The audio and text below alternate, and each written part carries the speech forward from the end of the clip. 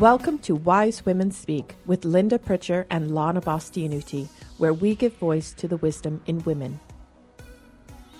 Well, hi, Linda. How are you? I'm well, Lana. That's good. Really good. nice to see you again after, a couple of weeks now. It has been a couple of weeks. The reason we talked about this and we brainstormed this idea was because we, as you said, we want to give women a voice.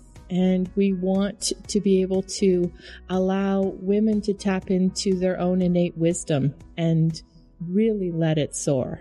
Yeah.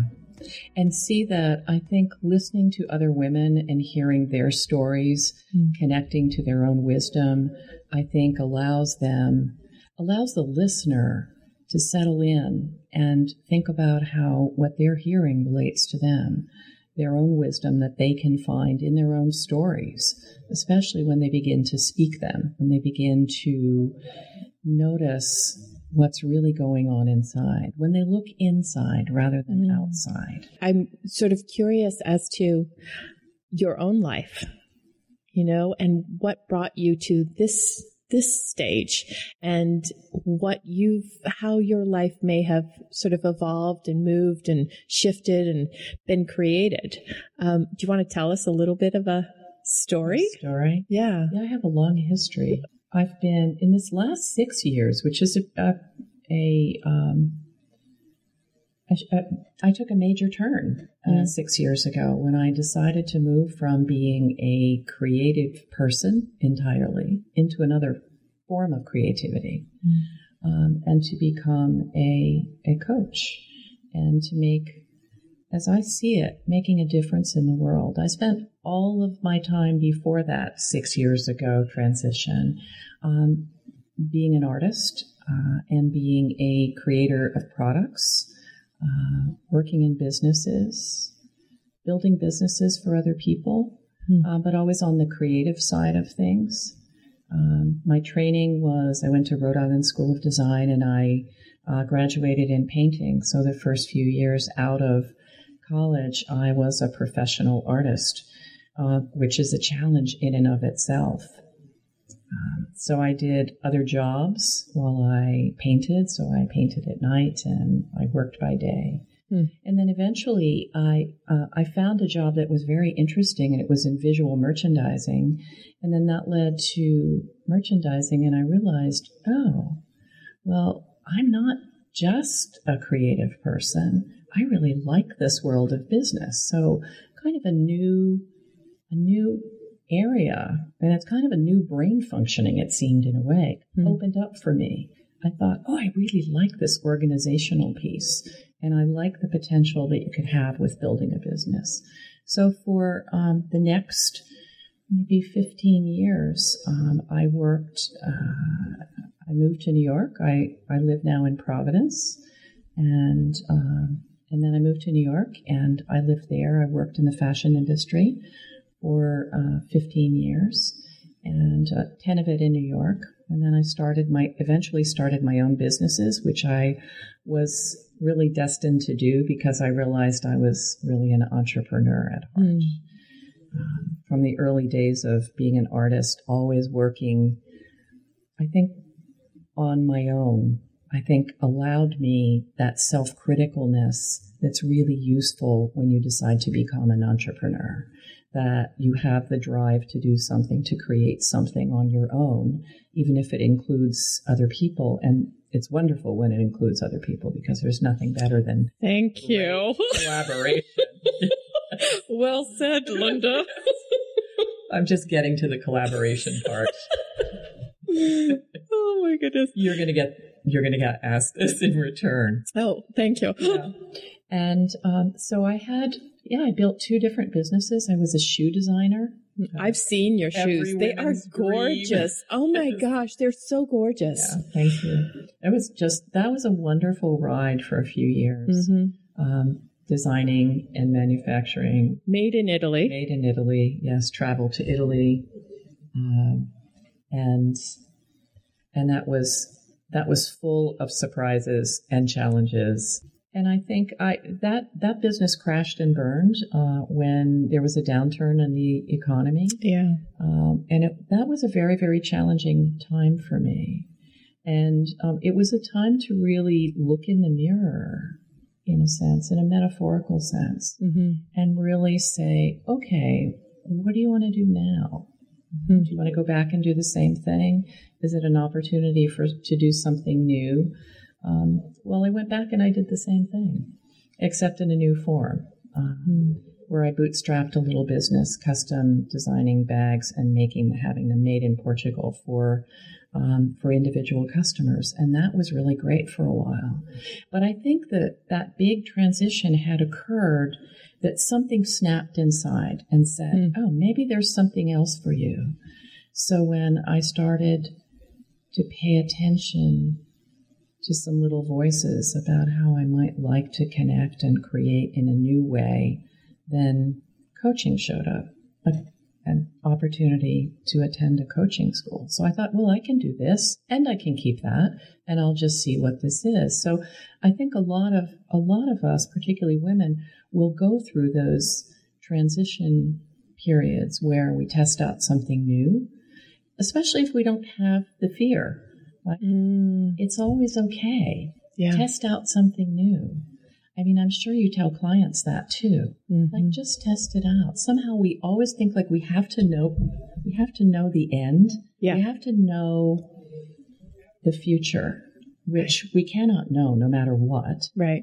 And so that stops us from living in the present moment. And as we know, it's in the present moment when you really are present to what's at hand. That what's at hand will support you with ideas, with direction, with whatever you need. And so I found whatever I needed then.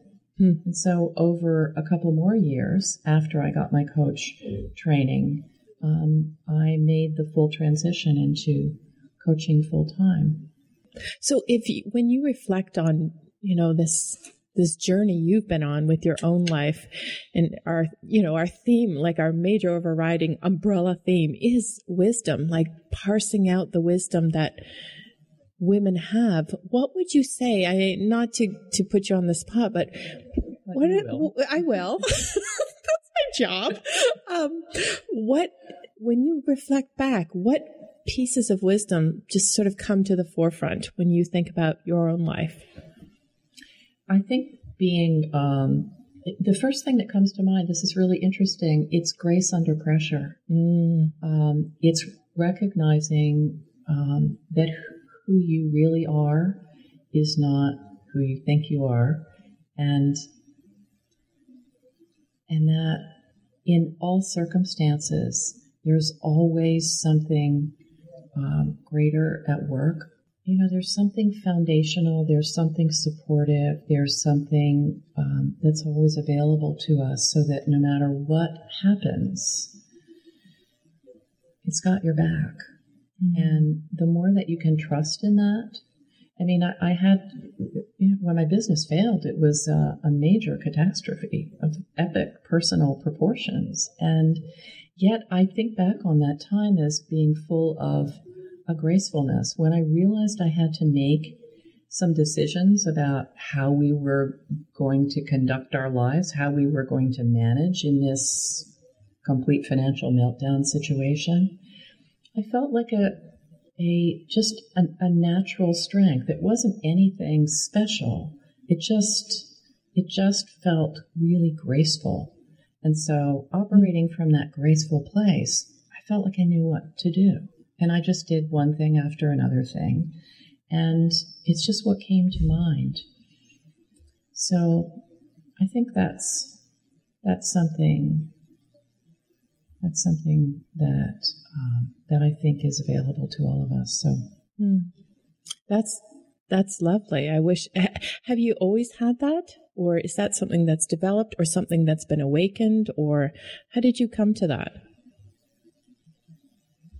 I think some of it probably has come through maturity, like having enough life experience and having enough times where things didn't work out the way I thought they should. That's huge to me, because, I mean, I think the thing that I found most contrasting to my own life is when you said that you didn't have fear, or you learned that fear wasn't a place to live. You had to just explore and play and open. And that's where things come to you. And that whole piece about trust, because I'm a person who, I came to coaching quite organically and naturally because I was always fascinated by how people were and what made one person one way and another person another way. So, I did all of my undergraduate work in psychology and I was, headed towards PhD.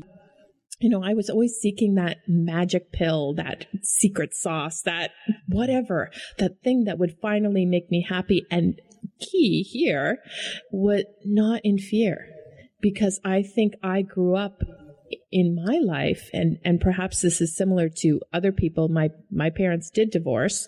But for me, at that time when I was younger, it sort of pulled the rug from under me. And I felt like my foundation had been rocked. And so I no longer trusted.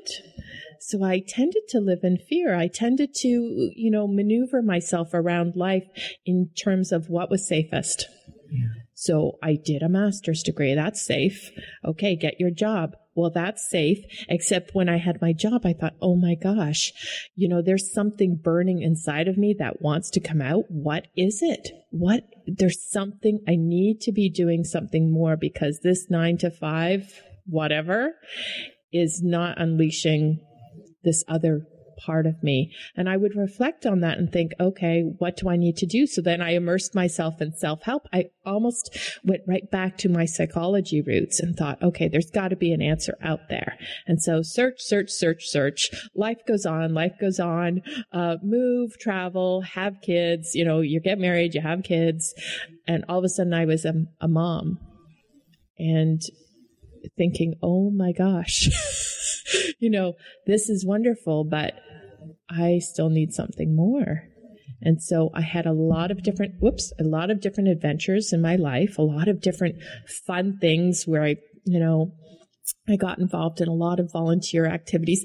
Interestingly, all of them creative, because I ended up on the board of a dynamic group factory in Montreal when we lived in Montreal, and I was helping them with a documentary. And then when we lived in New York, I was part of a music, I had a friend who was a music contractor, so I was helping her with stuff. So it was all very creative, and it was fun, and it unleashed something in me.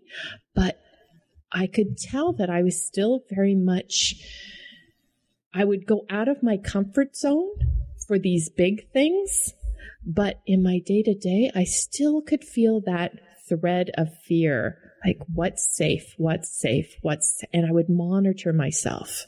And yet I was very conscious of the fact that I had 2 girls, and there was no way that I wanted them to live with this sense of fear. And it's interesting what happens unconsciously too, but consciously I deliberately would do things like we go to Disney World, and I'm thinking, okay, I want my girls to know that they can be outspoken and they can go out of their comfort zone and to just go for things. And so there we are at Raiders of the Lost Ark, the big show with there's hundreds of people, and they're asking for volunteers, and whoop, mom puts her hand up, and all of a sudden I'm down with a robe on, being one of the extras in my Crocs, which I had not really thought through.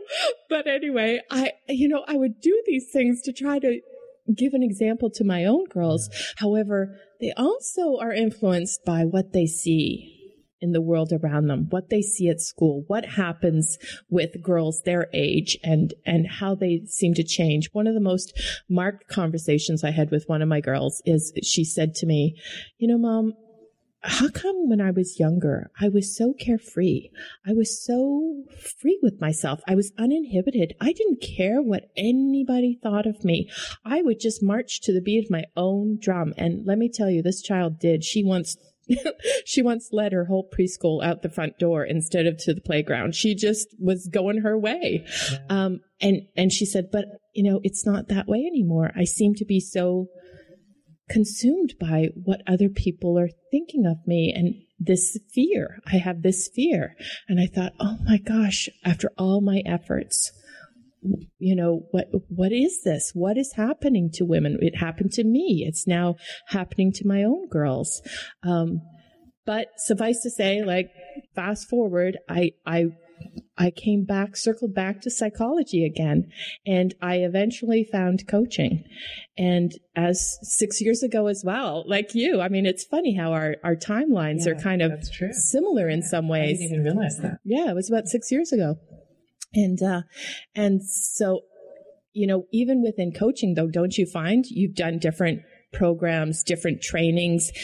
I was still searching for the longest time until about 2 years ago now, or a year and a half, 2 years ago. I mean, we have all the training. We understand, you know, quite a bit about how the mind works, but we have this new understanding, I think, and appreciation for this innate wisdom that we are all tapped into and that we all can access at any time. We just forget because we cover it up with fear. Yeah. Or thoughts or rules or beliefs. And it's more like a subtractive process in a way. Isn't it? Because it's here. It's not a technique you need to learn. Yeah. There's nothing you need to really do except to see it for yourself. Yeah. And then once seen, it's always available to you. Yeah. And that's where the grace comes. And that's where the grace comes. Yeah. Yeah. It's so easy to be easier on yourself when you live in that state, when you kind of recognize grace for yourself, when you've experienced it, then you know that that's really the way life can be. One can move with ease and grace in spite of whatever comes your way. Yeah. Thank you, Linda. Thank you, Lana. Wise women do speak. They do. You've been listening to Wise Women Speak. If you'd like to hear more, please go to wisewomenspeakpodcast.com or find us on iTunes.